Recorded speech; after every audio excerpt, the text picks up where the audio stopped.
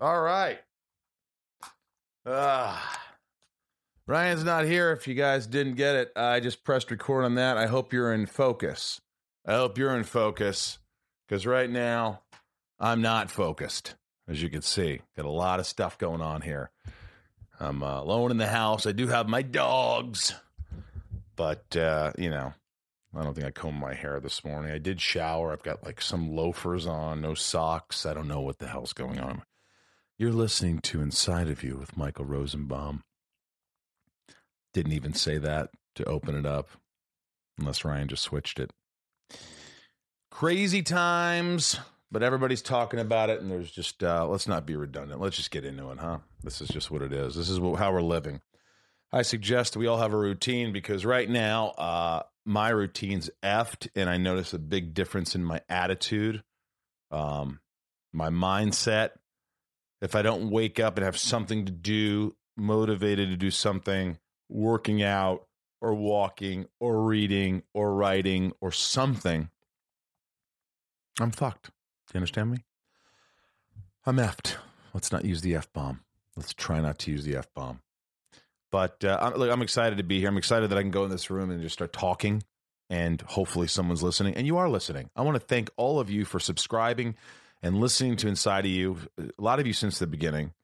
And I just, I miss Ryan. Hi, Ryan. One day you'll be back here. But for now, I'll just pretend you're Wilson, the ball from Castaway. But, please subscribe on YouTube. We are now filming all of them. We put a lot of cash into it. Ryan's busting his ass editing them, which is not easy. And we're giving it to you. So you got the video to watch. Make sure you subscribe. Push the little bell to notify you every week so you can watch the episodes. And I know some of you aren't working, some of you are. So continue to listen on audio, Spotify, Apple, whatever you're listening to. I appreciate the hell out of you. I really do. And my patrons, I can't say enough. I've been doing these live Instagrams, Insta Lives. I've been doing the Facebook Lives. I'm not doing the TikTok. I just can't get into it. I don't know. Maybe one day. I just can't. It's too overwhelming for me. I just don't get it. I don't need to make a 15-second funny video so everybody goes, oh my God, it was funny. And it's just why? I mean, just too much. I think what's happening is there's so many things. It's just like people are just not connecting at all. So I think that's part of this show. I just want to connect. I want to connect to you. I want to connect to people, and I want to talk about stuff, hopefully, that you or someone out there can relate to. And it's weird, like not being able to do any conventions. We're quarantined, right? I mean, if you're playing by the rules, we're actually saving lives inadvertently, I think, by doing that. But so thank you guys for listening. Patreon, I'm on the Cameo. If you want a Cameo, those are fun. But also remember there's a lot of homeless people, by the way, that need your help more than anything. Foodonfoot.org really helps. I know Bob Odenkirk. He's part of that organization. I'm part of the organization. I'm a club member. Ronald McDonald House, their families need food, need meals. I've done some meals for them, and you can too. So contact Ronald McDonald House wherever you are across the nation, and help them out. Because it sucks because we can't volunteer, right? We can't be in person, so we have to. In fact, I have all these pizzas delivered. Now they have to have them delivered piece by piece. Like when they deliver it, they have to put each piece in a Ziploc bag or whatever, separate it all. So things are complicated. And that's the phone. All my love, by the way, to it's Rob Danson. Should we talk to Rob Danson real quick? I mean, we don't have Rob here. Dude, I'm trying to record right now for my podcast. I'm literally recording, so you're on the air. Oh, hi. What do you got, buddy? Well, if you're recording, I'll let you go. Are you not quarantining yourself? I just went outside for a little bit. I tried to go. There are these pull-up bars right at the top of Mulholland that I was going to because they've closed all the gyms, including my apartment gym. But now there's a big rope around it, and it says that if I go on there, I could get $1,000 fine or end up in jail for 6 months. So, wow, a couple pull-ups could cost you some big time, huh? Hard time. Yeah, I mean, those are the times we're living in. So, I just got to do my exercises at home, which is, just push-ups and sit-ups and planks. Masturbating? Well, whether there's a pandemic or not, masturbating is essential for mental health. I agree with you. This is Rob Danson, by the way. He's a guitarist on Left on Laurel. He's my guitarist, and now we're doing some stuff on our own that we're rocking out to. So anyway, Rob. Okay. All right, buddy. All right, stay healthy, buddy. All right, bye. All right. That was Rob Danson. Nice guest that popped up like that. Maybe we could do a little intro with Stephen Amell. No, I don't know. That's actually fun. Just a little, I wonder, that might be a good thing to do. Call a special guest in the intro of every episode just to say hey, and a little 30-second, 2-minute thing, just going, how you doing, how you holding up. They don't have to be here. They could just be on FaceTime and you could see them. That would be pretty cool. Kind of add to the show. What do you guys think about that? Write in, tell me, patrons, I know you will. And anyway, let's thank you for the support. Thank you for the love. Zach Levi, if everything goes right and the world comes back together, we'll be in Austin July 2nd at the North Door, back-to-back shows, live podcast, get your tickets. But that will happen sometime. We're going to get back to normal. But right now, let's get to abnormal with my good buddy. Let's get inside of Nick Swardson. It's my point of view. You're listening to Inside of You with Michael Rosenbaum.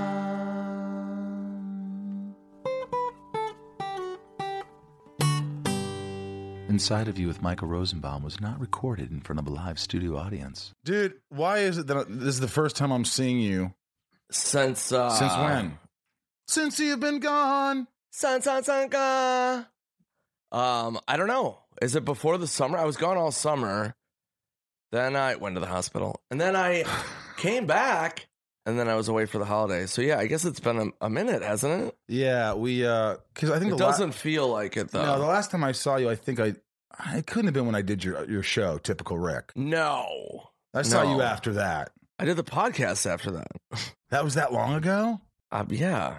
Yeah, because you did my podcast probably a year and a half ago when I started it. Yeah, we did it post. You were one of the very Rick. First. Yeah. What does RVCA on your hat stand for? It's Ruka. It's a company out of Hawaii. Do they give you money? No, I like their stuff. It's comfortable, and it's very nice. There's so much I want to say. God, hold it. I mean, don't talk about it on the podcast. Why not? I think it's. No, I'm joking. I think it's like the only time to talk about something. I don't know. I just think it's important, man. It's just like, you're somebody who's got, there's so much success, so much. You already looked at your watch. Did you just look at your watch 3 seconds in? No, I moved this to get more comfortable, to hear the nice things you were saying. Well, you are. You're an extraordinarily talented guy. Looks at his watch again. I'm joking. I didn't the first time. But you are. You're funny. I was watching some of your stand-up again because I've done stand-up with you. I've watched you do stand-up. I've watched you you're one of those guys you seem like you're fearless, but there's still, you hide it well. I think you've hidden your fear in a lot of ways. Maybe through alcohol, maybe through over the years. Is this how you talk now? Is this like the new mic?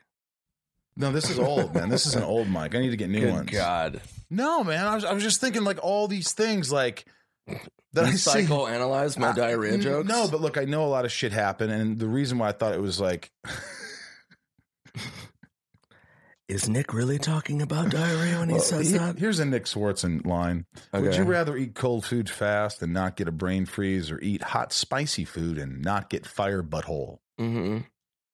Yes, that's correct. I'm 43 years old. These are the things that I talk about. Do you still eat fast food? I don't eat fast food that much. I do every once in a while. But I've always ate really healthy. Even when I was at the peak of my drinking, just completely insanity. I would be just chugging vodka and I'd be like, yeah, can I get a salad? Yeah. And then, 5 shots of Fireball. Thank you. Is that true? Yeah, I would do it all the time. Do you have tofu with that? Does that go good with the Jägermeister? Okay, perfect. Thank you. You think he's joking, Ryan? This isn't a joke. No, I would do it all the time. And people would be like, what the fuck? And I would always I was this real extreme dichotomy of I would just, when I drank, it was, I mean, and I had a blast. I loved drinking. And then but I would always take vitamins. I would have all this stuff that I would do, and people would be like, what? And I would take all this stuff. Maybe that helped you get through all that at that time. I think it definitely maintained me for a point. For people that don't know, I quit drinking 4 months ago. I mean, yeah. Is that the longest you've quit drinking? No, I've quit for a while. And so, I mean, I would drink like half the year, and I wouldn't drink while I was filming. Some movies I did. What movies were you drunk on? I was never like drunk, but if I had a couple days off, we would go drinking. You know what I mean? Me and the cast. And, I mean, but you learn to, you know, and you know this as an actor, like the older you get, the more the drinking really shows up. When you're in your 20s, you can go get drunk and show up and be like, ugh. And you don't look like it, but like when you get into your 30s and then 40s, it's like, oh. And I remember the first time I noticed that I went out to a party and I was supposed to be on set, but I thought I was off that day. And my assistant was like, no, I think you're on camera. And I'm like, no, I don't think I am. And they were like, no, I think you are. And I showed up to set just because I was like, all right, I'll just whatever. And I showed up and they're like, oh, you're here. Yeah, you get in the wardrobe. And I was like, oh my God. But I wasn't like on where I had lines, but I was on camera. And then they had like a cutaway to me and I saw myself and I was like, go, Gollum. Did you just look bloated? Red faced? I just looked a little banged up. But it wasn't terrible, but I noticed, you know what I mean? So, yeah, you the older you get, you don't. I mean, it's very hard to use the term alcoholic. Do you think there's no doubt you were an alcoholic, or is it just you? No, I'm the guy who likes to drink, but I could stop and I could do this. Or do you just say, no, I'm a fucking alcoholic? Yeah, that's a common question, and I feel like there are different levels of it. So I would say I'm an alcoholic to a degree because I can still, I mean, I just quit cold turkey and I go to bars almost every day and I hang out. I go all the time and I have no desire to drink. I don't. None. This time it's different than the others. Yeah, I don't like flip out. I never like flipped out. I just would be like, oh, I've got time off. You know what I mean? I'd be like, oh, I'm going to drink. So I would just. I mean, other people might say, you know, I've got a few days off. I might go golfing. You know, I've golfed. I've done everything. I've done it all. There's no but like. Drinking was better. Drinking was just fun. I just really liked doing it. And then the thing about it is that you get to a thing where I would drink a lot. And then the next day you're really banged up. And then I'd be like, okay, I got to even out. And then you would have a couple drinks, Bloody Mary, whatever. And then eat and then whatever. And go to have some more drinks. Or, you know, it would revolve around sports. It would revolve around a lot of stuff. But the more you do it in a row, the more you have to do it to get even. You know what I mean? So I would just get in these ruts where I was like, okay, I need a couple drinks. And then I would have a couple. And then I would just keep going. You know, there was always something to build it around, you know? And then sometimes I just liked day drinking and watching a baseball game. You know? A football game. Or a football game. The Vikings or the Twins. Yeah, but a baseball game's on every day. Football Sunday is like kind of, everybody's like, okay. It's football Sunday. But yeah, I would just, and I don't know, I really enjoyed it. But is there something, usually when if I go out, let's say I go out for some drinks, or if I get, in the past especially, because I'm not a big drinker now, like I'll have a few drinks, I'm that guy, I could do that. But there were those times I always made bad decisions. Always. Why did I go home with that girl? Why did I do that? Why did I, whatever it was. And that always made me go, you know what? I don't want to drink for a while. And that's, I think, what everybody does is we're like, oh, we made a bad decision, so let's stop for a while until we get drunk again and make another bad decision. Then I'll stop. So did you like stop 4 months ago because of a bad decision? No. So 4 months ago, I was in the hospital. So I was hospitalized. I drank the entire summer by choice really heavily. So I was like, you know what? I had pitched a TV show in the spring. They didn't get it. And I was like talking to my other creator. And I'm like, I'll just pay for this on my own. I'll just pay for the pilot. And he was like, okay. And he kind of flaked out a little bit. And then I was just really frustrated. And I had the summer off. So I was like, you know what? I'm just tired of the business. I'm tired of so much shit. I'm just going to get drunk every day. I didn't have to film. I didn't have to do anything. I had a handful of shows. And I was like, I'm just going to drink. Shows, stand-up. Yeah, stand-up shows. Right. And so I just did that. I just drank. And then the curveball, which just happens with people, that my sister-in-law died pretty unexpectedly.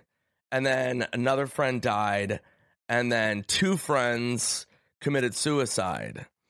And that's a real wrench, you know what I mean? Which is an understatement. This happened all before and during? It happened during. Well, Brody Stevens killed himself beginning of the year. And then my friend Mark killed himself. And that manifested even harder because when Brody had taken his life, I was sober and filming, and it was awful, but I didn't really like drinking lose it, you know? I didn't turn to the bottle. And then when I drank over the summer with all that death around me, and then Brody's thing hit again, it was just an eye of the storm, you know? And that's where you don't want to go. If you're drinking or drinking a lot, you know, sometimes it's cathartic where you just want to numb yourself, but there's a balance that you have to find where, you know, then it gets dangerous. And I went to that territory where I was drinking really heavy and not in a good mindset. Well, I remember I remember seeing on Facebook, I remember seeing Instagram, Twitter, like there's always funny shit. You're always throwing funny shit out there, wisecracks, doing this, everybody's laughing. Couple zappers. Couple zing-zangs. But then I noticed it wasn't just one, but there's like, I'm heartbroken, blah, blah. If you or someone you know is suffering from this, please get help, blah, blah. I love you. But there were a few. There weren't like, if there was one, then there was another. Yeah. Then I was like, wow, what the fuck, Swarty? Like, you know, he's got people around him that he really loved and admired dying, and you mix alcohol with that and stuff, and now you're feeling, when you say you were feeling down, was it just like, fuck it, I don't want to be here either. I want to be with them. No, it wasn't like that. It was just the kind of thing where, what could I have done? My friend Mark, who drank himself to death, had been battling it for a while, and I had tried to help him through it.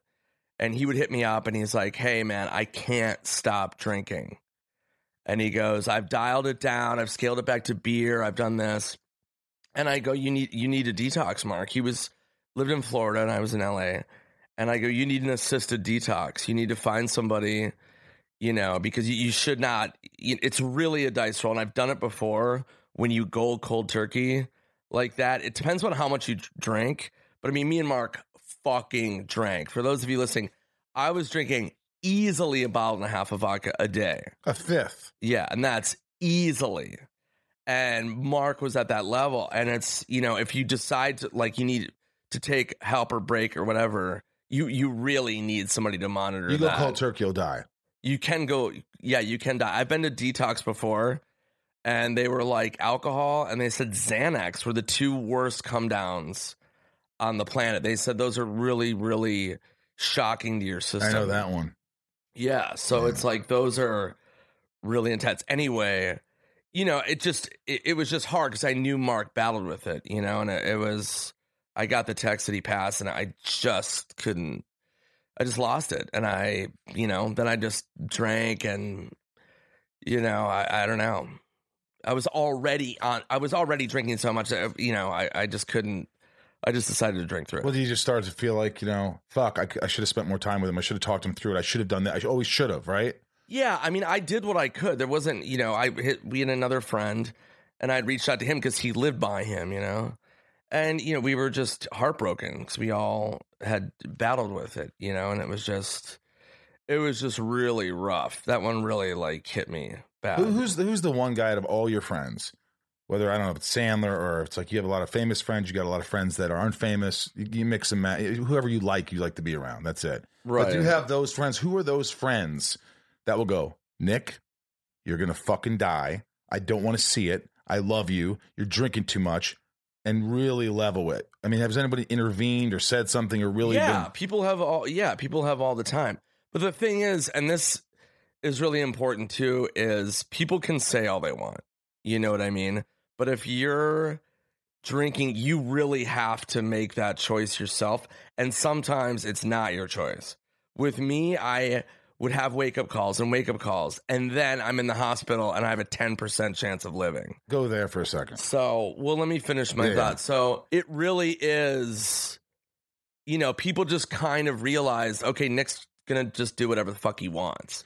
Like, you can sit there and go, hey, don't, you're blah, blah, blah, blah, blah. And I knew all of that. It wasn't giving me an epiphany of like, oh, right, I should fucking, you know, I was like, yeah. No, I know, you know, and I wasn't drinking alone. I wasn't, I wasn't like drinking in the dark. Like, I was going out and having fun. And so people were kind of torn. So it's like, well, Nick's having a blast.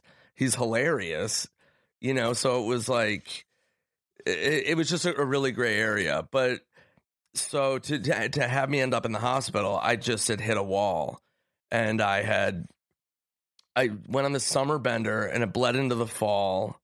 Now we're in September, and I am in my hotel in Minneapolis, and I start throwing up bile all over the place, which is not uncommon. Are you drunk at this point? No, I just woke up, and I'm throwing up bile, and I'm like, ugh, and I feel a pain in my body, and my assistant picks me up to go to the airport, and I'm like, hey, I think something's wrong.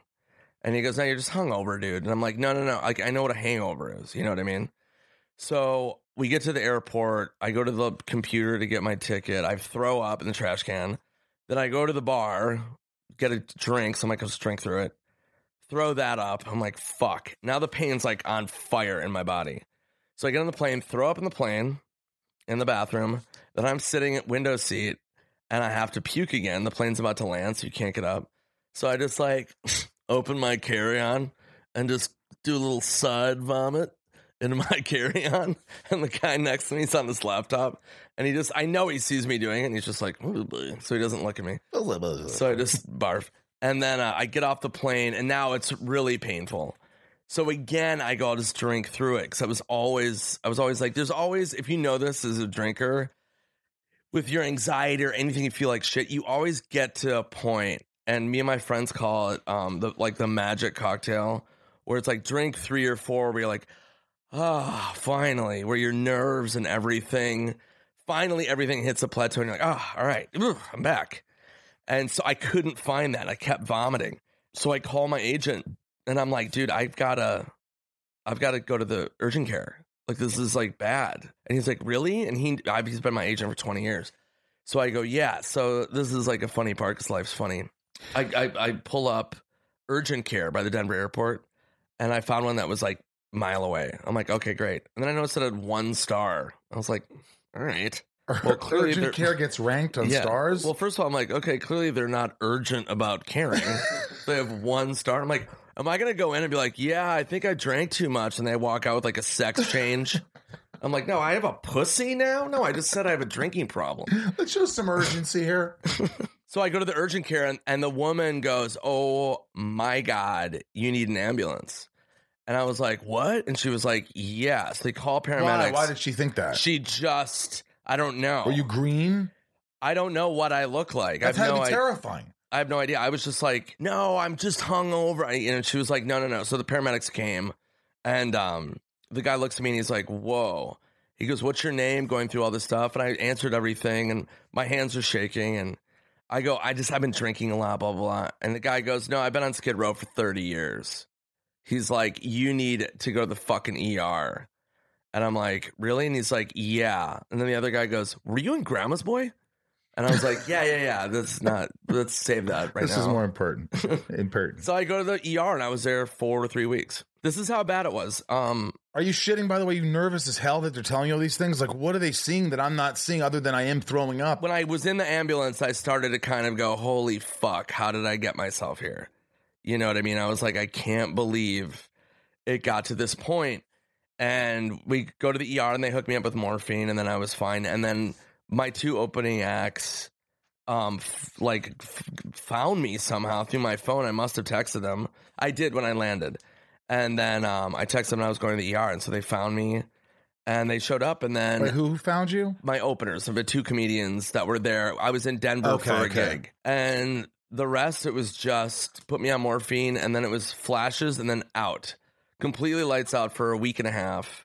Then I came to, and then it was just building myself back up. And it was like, I mean, I've been through a lot of things. I've been to the ER, I've gotten on IVs, and I'm fine. But this was just way different. So then I was released, and it was a miracle, truly a miracle. Truly a miracle that you lived? The nurse goes, you should have died. She goes, what you had and what your body was going through. She's like, I swear to God, you shouldn't be alive. It's crazy that you're alive. And it's from alcohol? It was a perfect storm of pancreatitis, pneumonia, blood bacteria, alcohol poisoning, altitude sickness. So 5 of those things hit my system at once. 5. And she goes, you can die from one of those. And all 5 hit your system at once. And she was like, she goes, I can't believe you're walking out of here. She goes, people come in for quadruple bypass surgeries and they're out in like 3 to 4 days for quadruple bypass heart surgeries. You were there for 4 weeks. 3 weeks. I was there. Do you remember the names of your nurses? Yeah, Janae. Yeah, I have their. Yeah, I was like, if you guys want to come to a show, they probably know you more than anybody knows you after these 3 weeks. Oh, it was nuts. Was it embarrassing? Were you? I mean, they told me what I was doing, and I was like, what? Like what? What were you doing? Oh, I mean, I was just rocketing diarrhea. I was hallucinating like crazy. So I was like, my family flies in, and I go, hey, what's going on?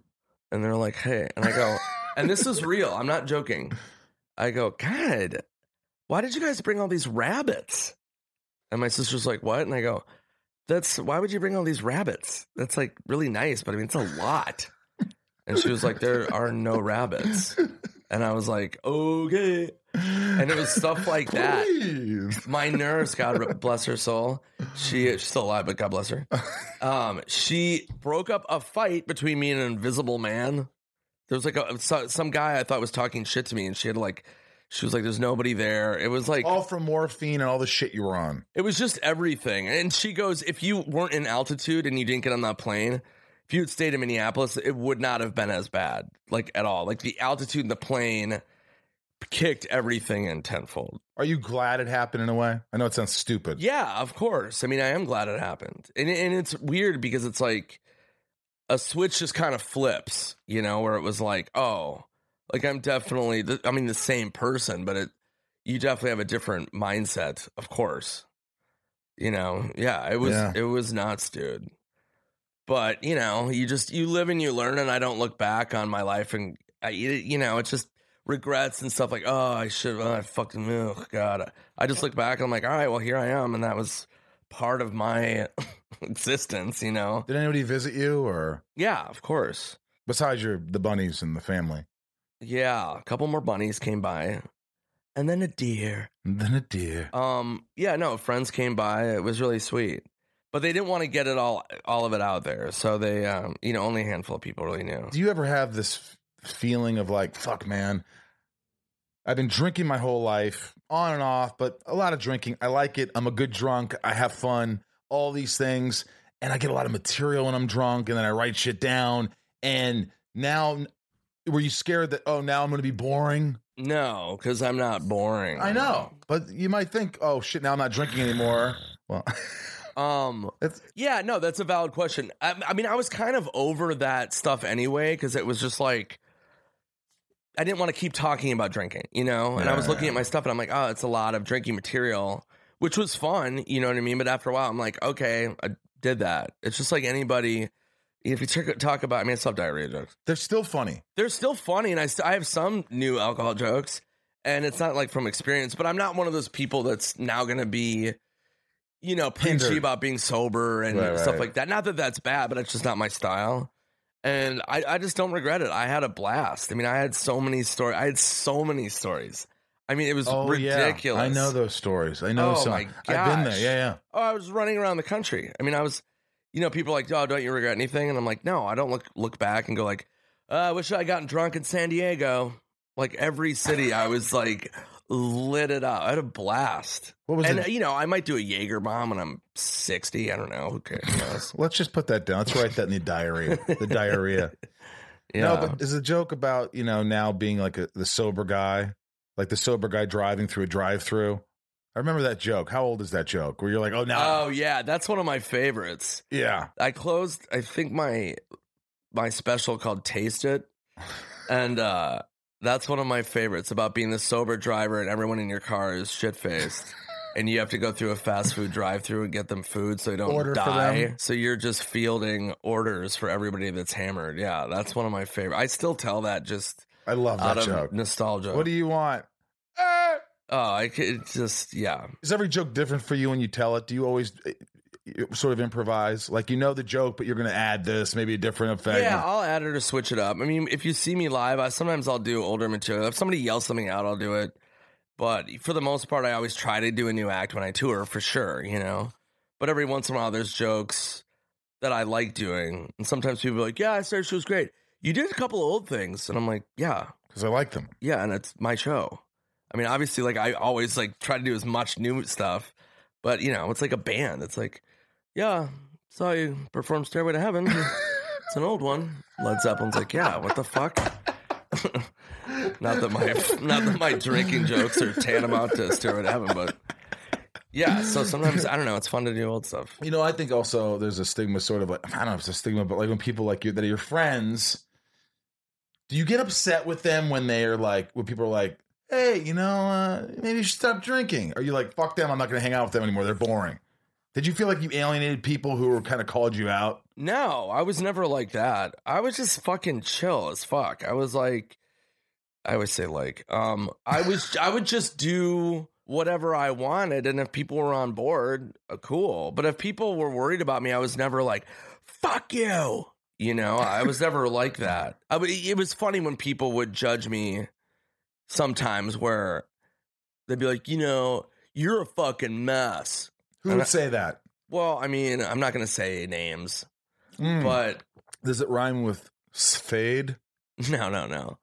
Sometimes he would, but some people would be like, hey, you're a fucking mess. I'd be like, okay, you're on your second divorce and you owe me like 50 grand.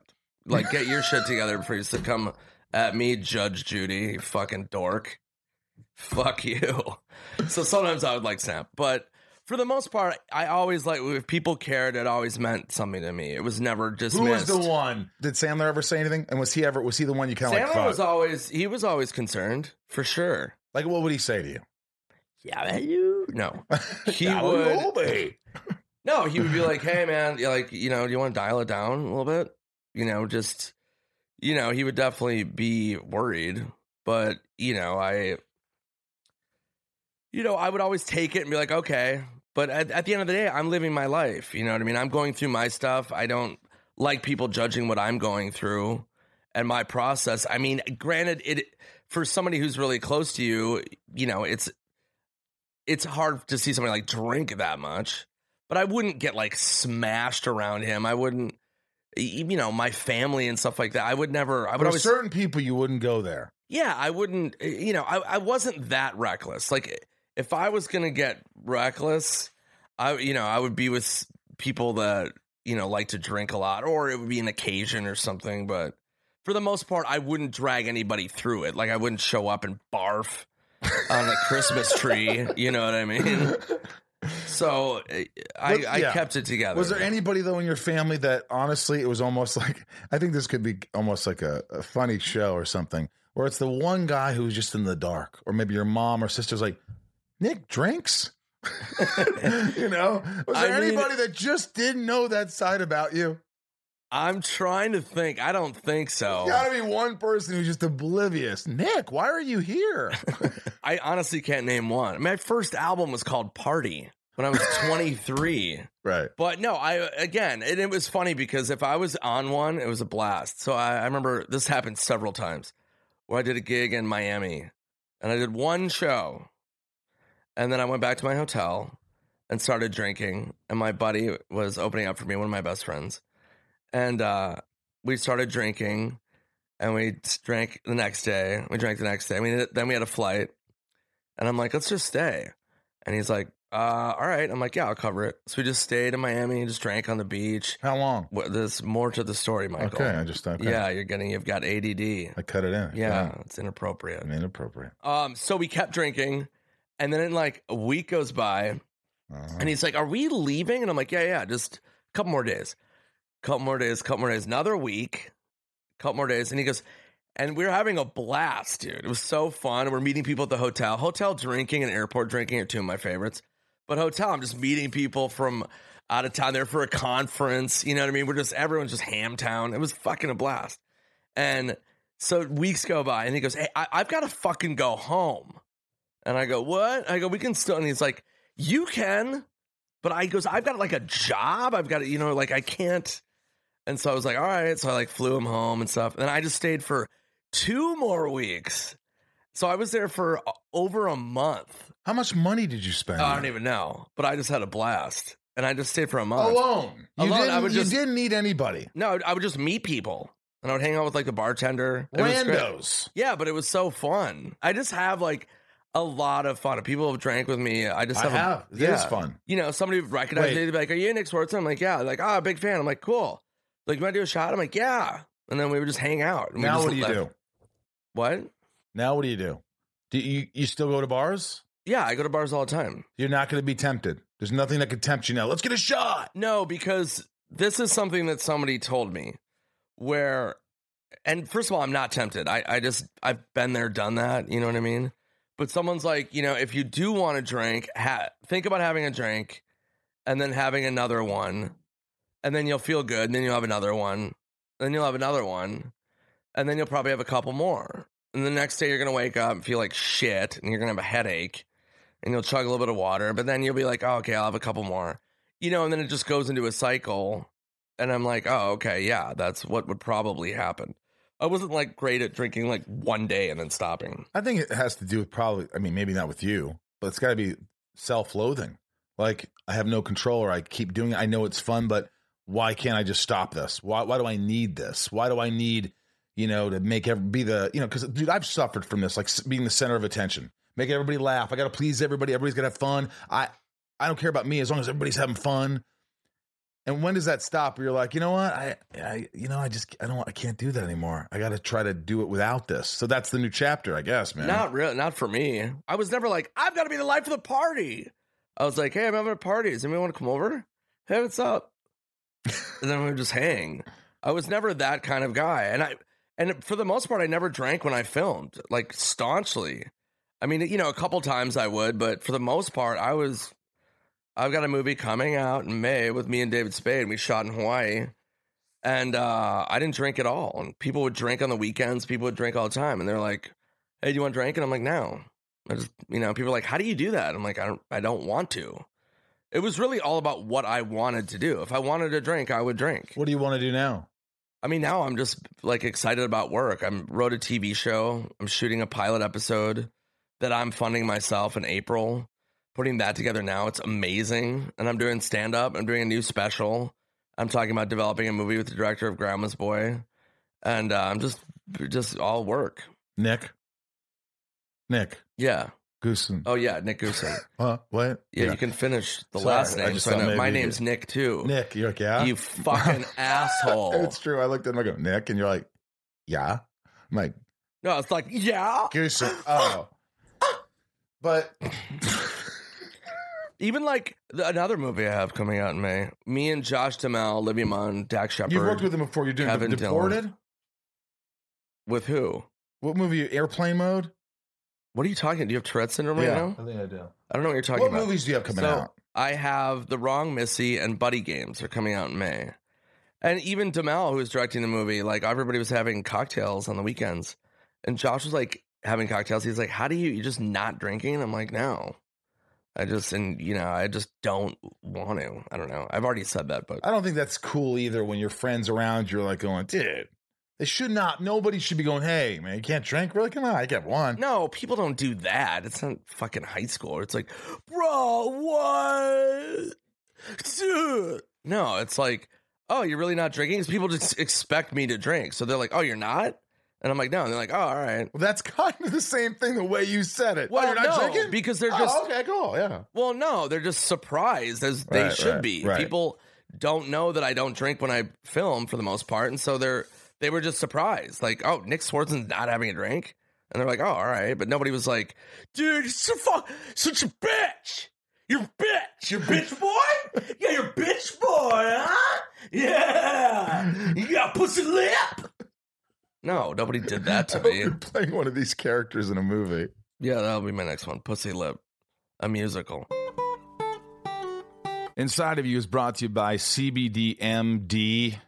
Oh, man. You guys realize that I can't go to my physical therapist. I can't go to yoga. I can't go to Pilates. I know you guys can't go either. And you're just like, this is bull crap, man. And you're in pain and you're just stiffening up and your joints are swelling. But guess what? You could quarantine yourself with some CBD-MD.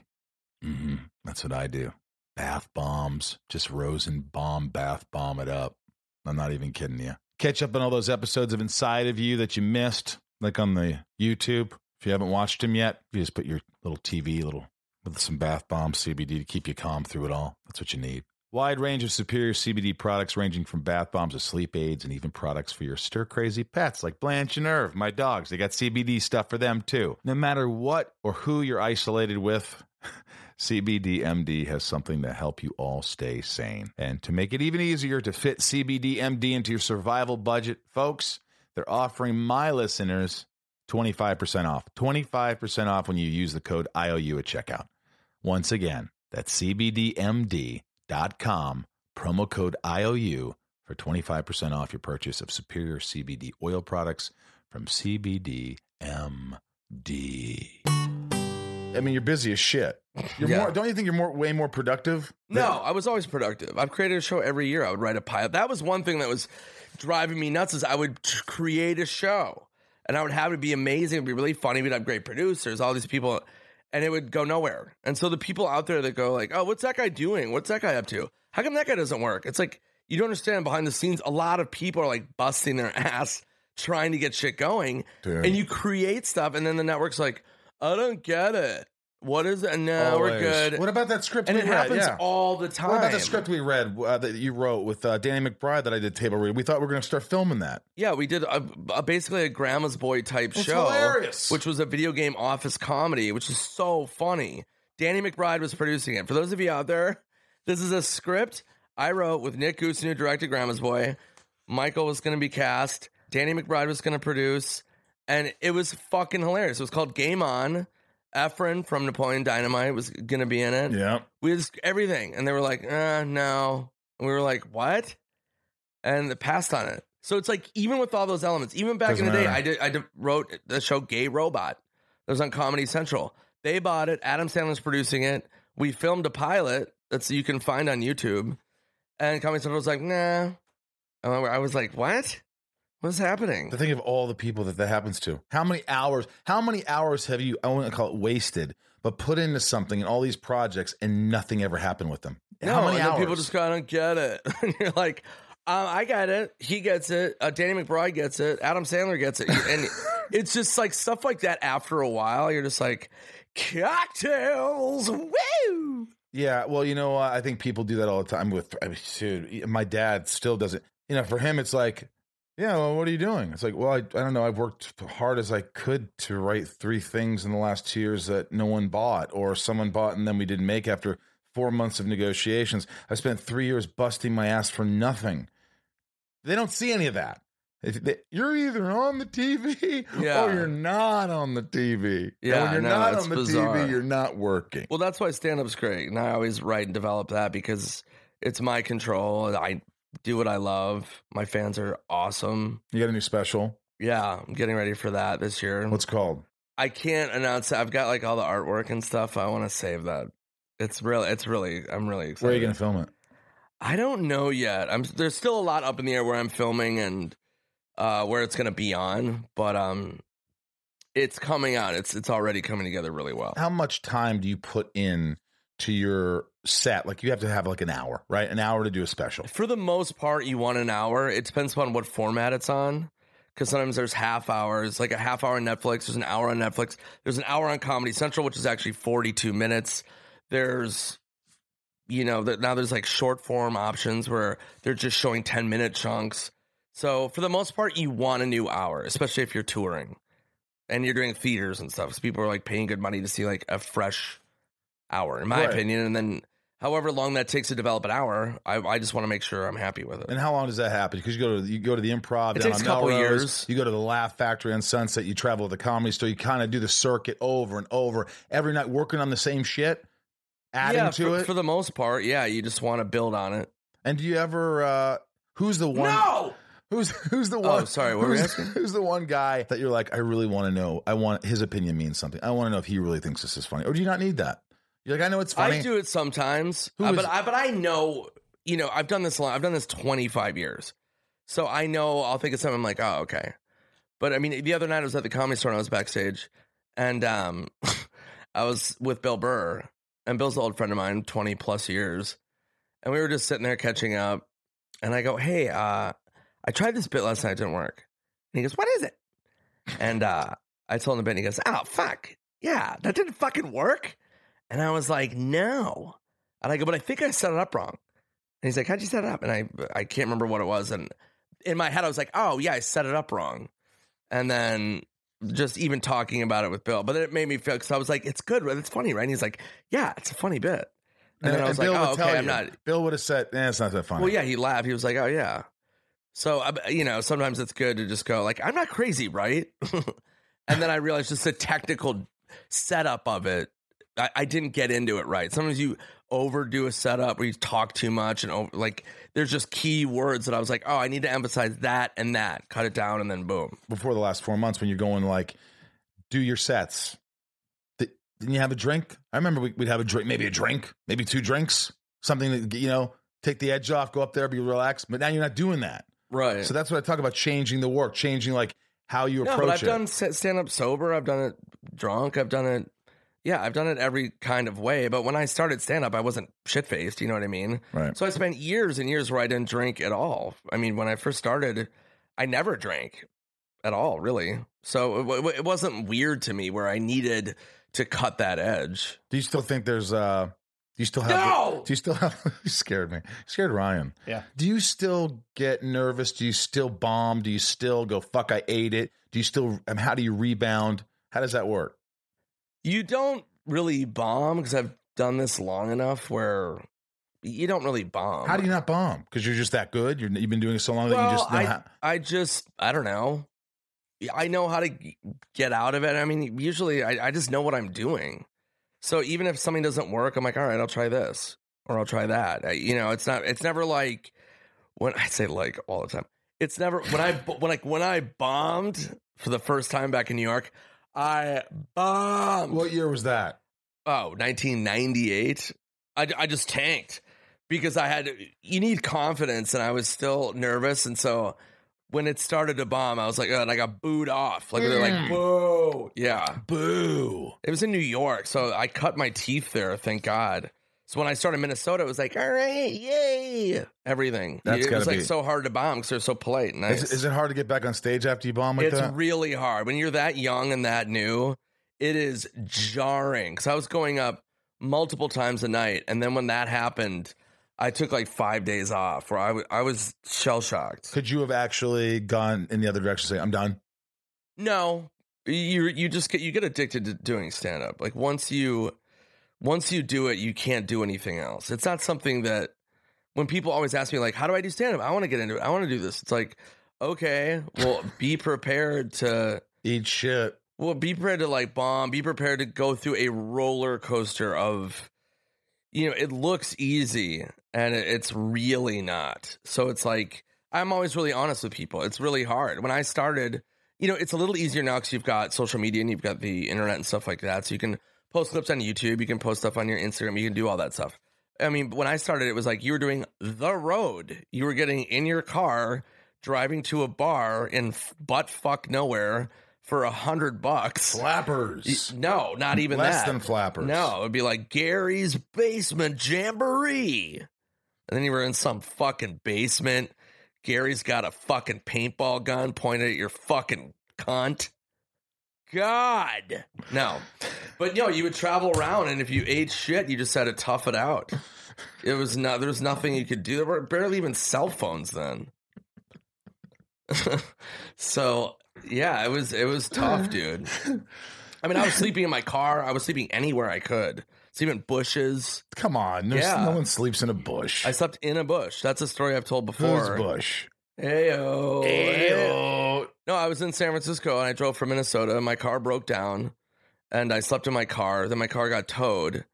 And then I would bounce around. I didn't really know any comics, but I'd bounce around on couches.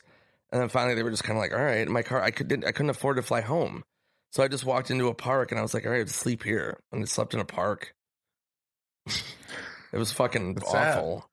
Yeah, I mean, I was like 19. So when You're 19, resilient. you just don't give a fuck. Yeah, You know, yeah. I had a fake ID, so I just get drunk and pass out. Who's the one guy that you really think is just fucking funny? Like somebody new that you're like, or in the last couple of years, that you're like, that guy makes me laugh, or that woman makes me laugh a lot. I don't know what it is. It's just the delivery. That's something special. Because you don't seem like a guy that cracks up from other people's shit a lot. You're probably doing your own thing.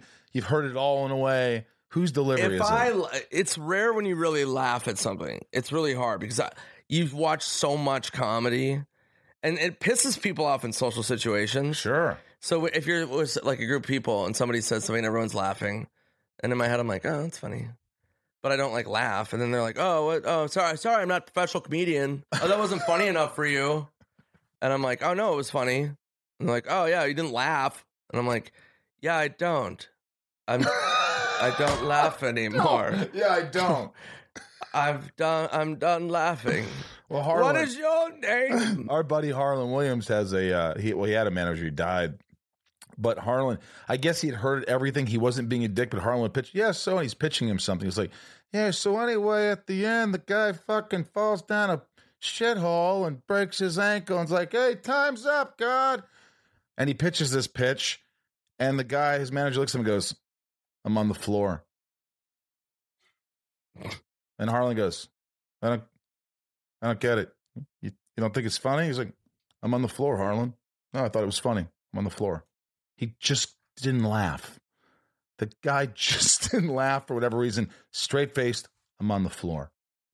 How could you possibly? Oh, my gosh. Well, in a way, it's kind of like you. Like that. You didn't think that was funny? No, I thought it was funny. I just didn't laugh. Yeah, but I'll think something's brilliant. I'll watch stuff where I'm like, oh, that's really So funny. who is it? I mean, I don't really keep up with it because I don't watch comedy. So it's like, I don't set out to watch stand-up. You know, I really just can't watch it. The last thing I watched was Chappelle Sticks and Stones.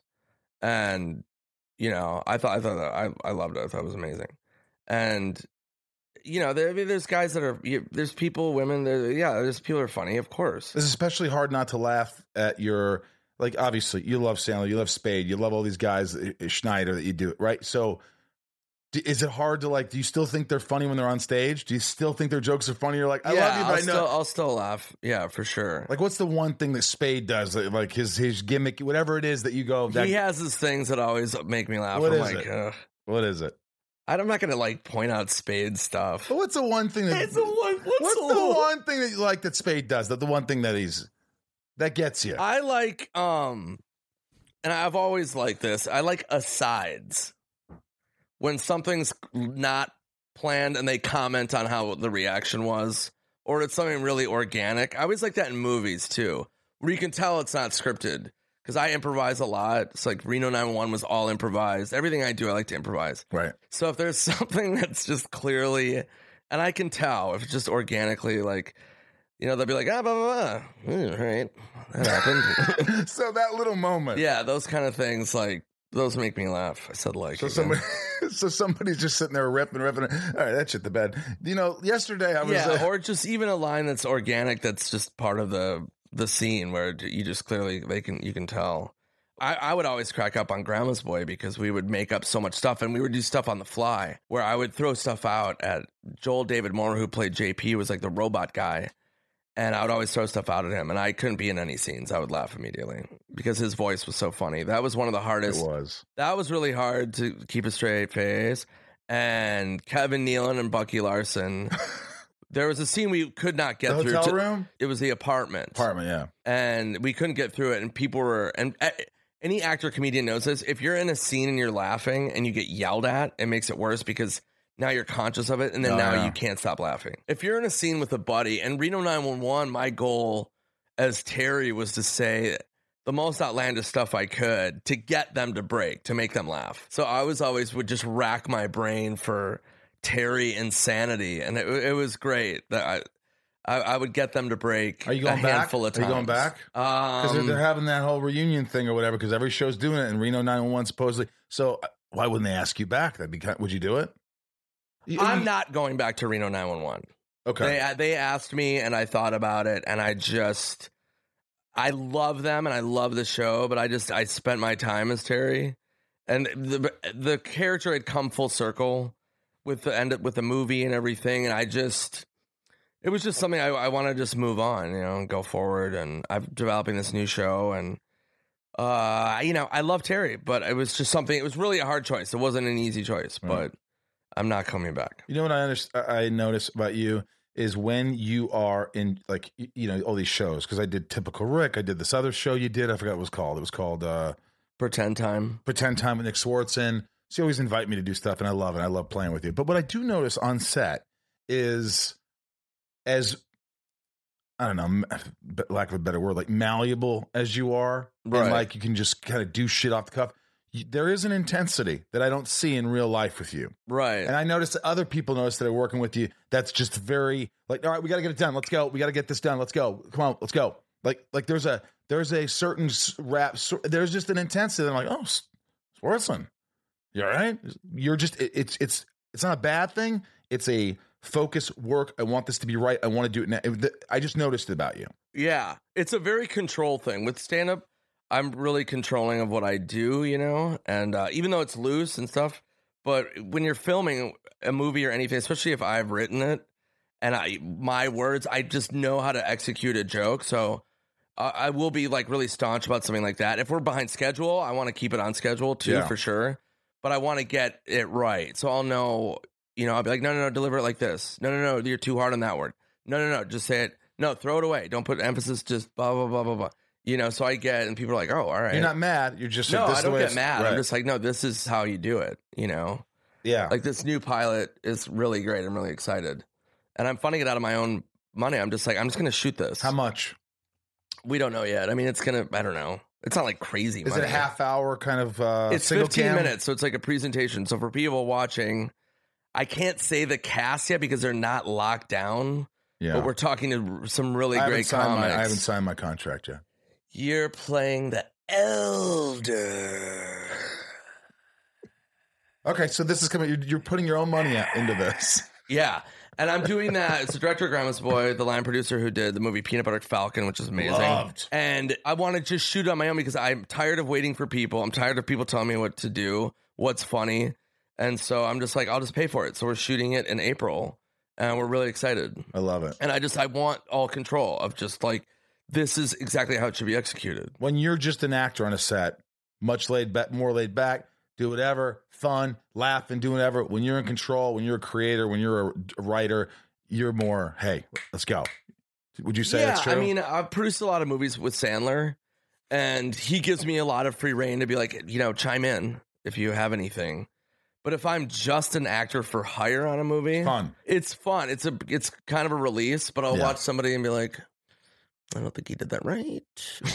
Like in my head. Right. I'd be like, that delivery wasn't how that line should be, but okay. Because you were like, I mean, back in the day, it wasn't a huge movie, but you were like really, first of all, you weren't drinking at all. Not once. Where? On the set in Indiana when we filmed. Oh, back in the day. Back in the day. And when you were working, I mean, if that scene in the car is fucking, I love that scene so much. Well, it's not just because I directed the movie, but you're so intense and real, and like you can see the sweat and like the emotion.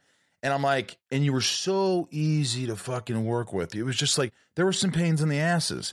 But for me, you were like, what do you want me to do? I remember your knees were hurting in that little fucking car, and you're supposed to be it was super having awkward. sex with, pregnant Liz. Pregnant Liz. And it was just like, you were just right there. It wasn't, and that's hard, especially as a first time director of a feature. And I was like, I didn't have much time. But on the other side, you just being an actor, awesome. It was awesome to have a pro that's done this. Right. You know and what I I mean? also respect other people's time and energy. So what you were going through, I was just like, I'm here for you. So whatever you need from me. Yeah, I felt that. Like, just let me know. I'm not going to hold anything up.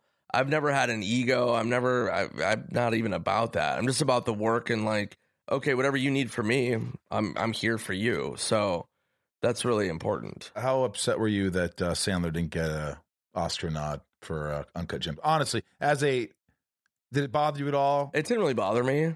I thought he was great, and I thought it'd been awesome if he did. But I mean, stuff like that, it's like it doesn't take away from what he did.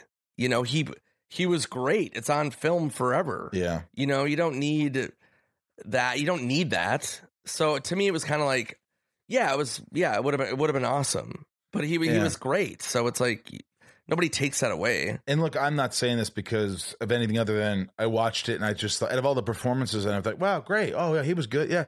That was the one performance that I looked at and I go, I couldn't imagine doing that. I don't know how he did that. Yeah. He was so fucking quick. The lines, just speed of light. That was so many different directions that his characters are going on the phone like, tell me, let him in, go let him in. Don't let him fucking keep him there. Yeah. No, Doc, how's it going?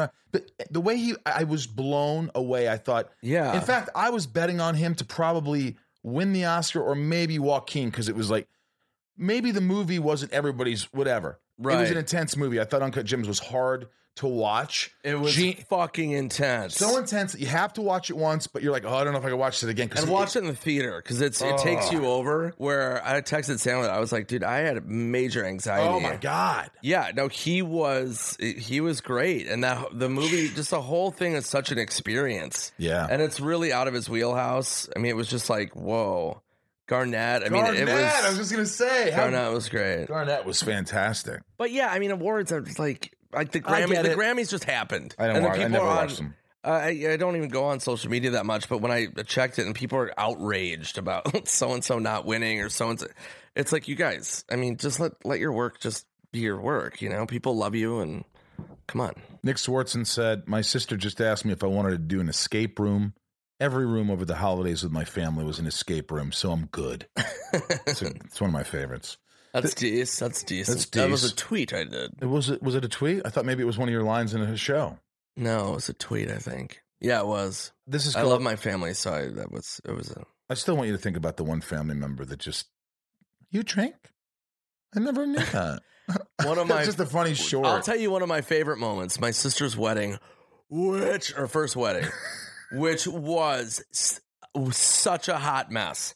So it was in Florida on the beach, and I flew in a couple days early, me and my brother, and we just started drinking, and I was a tornado. I'm in the wedding. I'm about 24 years old, and I'm in the wedding. Just to sum it up quickly, I forgot to bring my suit, so I had no suit. I was in the wedding party. Forgot my suit. She's like, you don't have a suit? I'm like, no, can I borrow one? She's like, what? I go buy one. There's no suit store on this like island. So then I run down the street. I had written "suck it" on my chest in a permanent marker. Of course. And I was walking around shirtless and thought it was super funny. And then that's how I met her in-laws. So they were like, who the fuck is this? And I was all shit-faced. I'm like, this is funny. Not funny. Then so the trolley's going to the wedding. And I pass the trolley on a moped going to the beach as they're going to the wedding. And they're like, Nick, what the fuck? Then I was like, oh, shit, is that today? Seriously. Turned around, had to borrow a suit from somebody that didn't even fit me. So we had an extra suit, thank God. So I'm wearing this awkward suit. I get fired from being an usher. Then I go to the reception. What? Yeah, she was like, no, this is ridiculous. I'm just sweating at this wedding. And then I start smoking and like fucking... reception. It was a hot mess. And then so my grandma, I was drinking White Russians at the time, so I was a big Lebowski fan.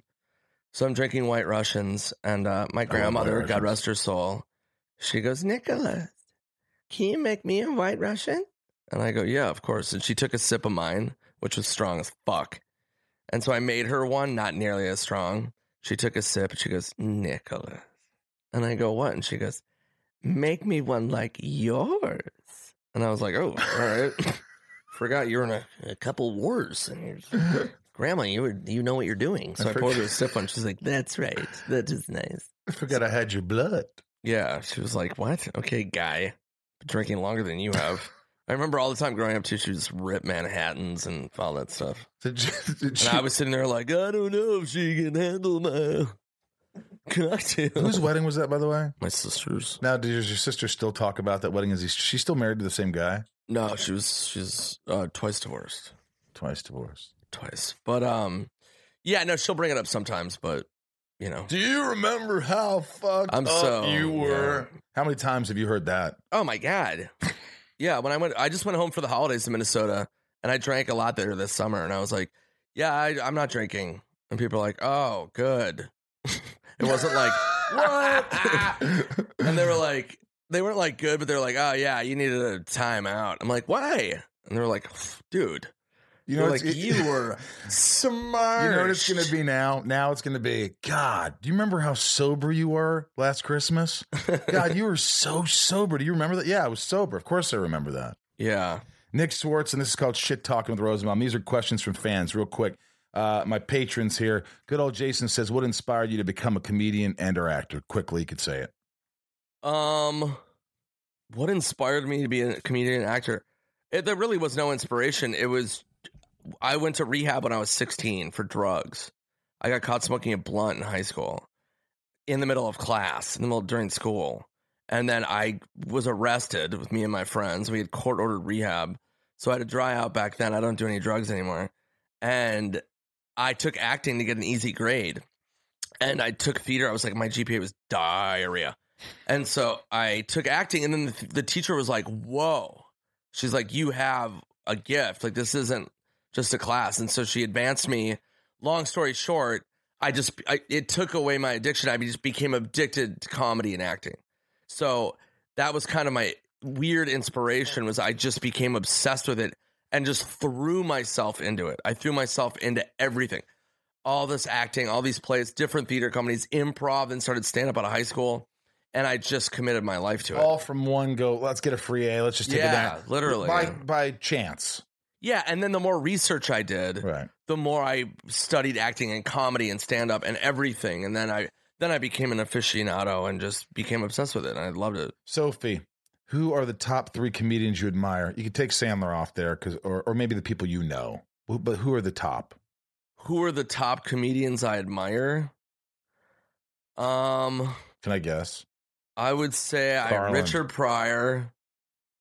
Don't put names in my mouth. Sorry. This is a question for me. You're such a fucking attention whore. Told you that. So weird. You panic. I told you. If you don't get enough attention, you get a weird thing. That's what happens. God, your first podcast, you're the fucking micro machine, man. Hey, Sophie. That's a dated reference. You're a fucking auctioneer. Well, you were an alcoholic. I was like, yeah, but I learned to respect talking to people. Well, I was just trying to move things along. Let them open up. Trying to move things along. Yeah, you're a real speed Sophie, demon who are now. The 3 comedians. Now you're made out of fucking mayonnaise. Who are the 3 comedians you admire besides Pryor? Richard Pryor. I would say Sandler. I would say that just because of his work ethic and how he juggles being such a giant star and a family man and having such passion for what he does, even at this point. It's just been, I've had front row seats to it, working with him and him being such a great friend. I've seen it. So I really admire him. Not David Spade. I don't know. Pryor for sure. Anybody that came out of, was able to turn pain into comedy, I admire across the board. I mean, it's comedians that have gone just through, all those older comedians that went through that of just, and contemporary too, but turning pain into comedy, I admire across the board of just, that's fucking really hard. Comedy's hard alone, but to, turn the corner like that, I admire. Surprised Eddie Murphy wasn't on there. Angie asks, will we see... I brought it to a lot of comedians. I'm not just going to boil it down to 3 people. Will we see a Netflix special from you this year? It might be Netflix, but you'll see a special from me this year. Andrew C. and Raj, what is the best back and forth you have ever had with a heckler during a stand-up set? Hecklers usually are just hammered, and they just... God, that's a good question, but I'm trying to think of a great one.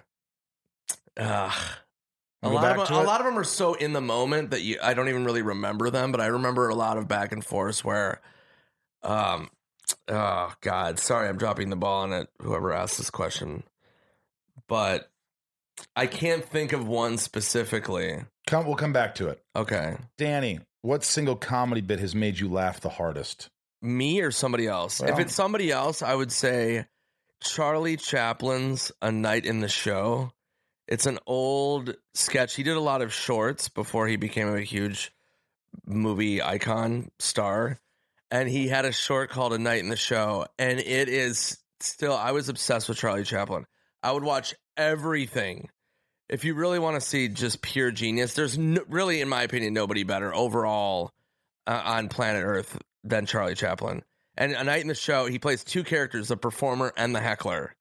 And it is fucking piss your pants, I think, hilarious. Because he plays this drunk heckler, and there's a scene where he has a fire hose. And this is back in the day when there was nobody really regulating the fire hose or what the pressure was like or what was going to happen.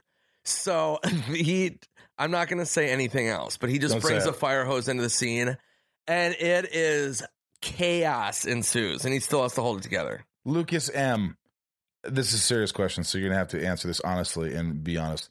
Will the fart jokes ever end? I don't even know how to answer that. I don't know where my comedy will take me. So I don't think so. It's not a conscious choice. But I have a question for you, Lucas. Will farting ever end?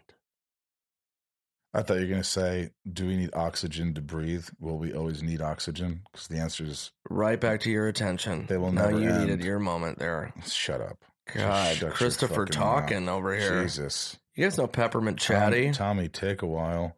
Jerry W., favorite director to work with and why? I would probably, I mean, it's a given, but I would probably say Nick Goosen.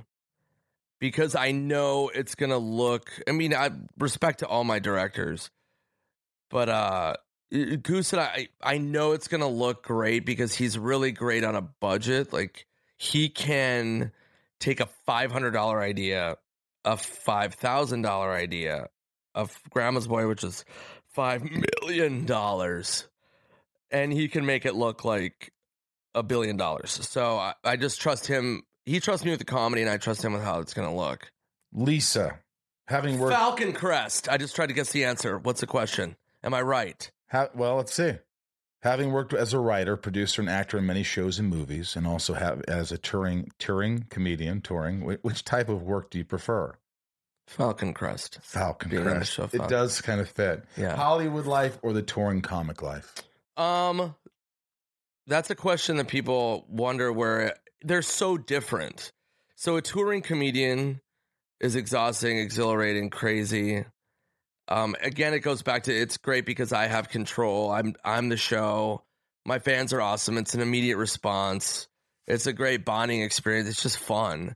And Hollywood's shooting stuff is great too, because if you're lucky enough to have control over the dialogue, seeing something that you wrote and casting it and seeing people deliver it and execute it is such a great experience that's unique unto itself. I mean, just imagine writing something and seeing people like read your words and stuff like that. It's really trippy and it's really cool. And also being in a scene with great actors. I've been in scenes with so many people that it's like, it's insane. I mean, I'm working with just the comedy alone, Sandler and Spade and Schneider and Norm and, you know, Blades of Glory, 30 Minutes or Less with Danny McBride. I mean, all it's just so fun. What's the most you've ever gotten paid for one night of stand-up? For one night. How many people were there? And what's the most you made? 500 boxes of Fruit Loops. Boop, boop. They brought... I'm not going to say how much I've gotten paid. Why is that rude to ask that? Yeah, it's a rude question. Is that just a terrible question? It's not terrible, but it's, you know. It's you kind of wanted to answer it, though, a little bit. No, people ask me that question. This isn't my first interview. Did anyone... Are you the lead singer of Talking Heads? Did anyone ever ask you to... Did anyone not pay you? They owed you money to do stand-up and they didn't pay you? No. I got threatened to not get paid because I was late when I was first starting, and I was doing a gig in New York, and I was a little late, and this guy was like really mad. And he's like, I don't want to fucking pay you because you were late, but my wife's cool, so I'm going to pay you. And I'm like, all right, sorry. I was 19 from Minnesota. I go, I missed the train. I didn't know what I was doing. He's like, I don't fucking care. He's like, here's your money, but I don't want to pay you. My wife's cool. And I'm like, tell your wife thank you. He's like, fuck you. I don't believe half of that. No, that's true, actually. Really, he was really angry. Yeah, he was like really mad. I was like clearly like young. I was just like, just moved to New York. I didn't know how trains work, but that was the only time. Dude, I love you, man. This is honestly, I'm super proud of you. I mean, it's just awesome that you have your shit together. That you just, you know, you went through a lot, and I love seeing you back on top. I love seeing you keep busy, and the fact that you stopped drinking and stuff. Hey, it's your choice, and it's a health thing, and you had a wake up call, and you don't need it anymore, and that's it. Yeah, it is. It's awesome. I feel great. And for those of you listening out there, it really is. You have to make the choice. You have to really want to do it. You know what I mean? You have to go like, okay, enough is enough. And you're going to hit a wall. You know what I mean? That's one of the things if you're a drinker, like I was a drinker. I mean, serious. And a lot of my friends were too. And you're physically going to hit a wall and it fucking sucks. I mean, being in the ER, I remember it was just hell on earth. Tubes everywhere. It was so much pain. It was just nonstop taking blood, monitors, just everything. And it was just, I was like, oh my God. And I had a blast up until then, you know? So just so you know, just if you need to, however you want to do it, what your process is, but, you know, just know that you have to make that choice. And if you need help, you know, just ask somebody, you know, reach out and people will help you.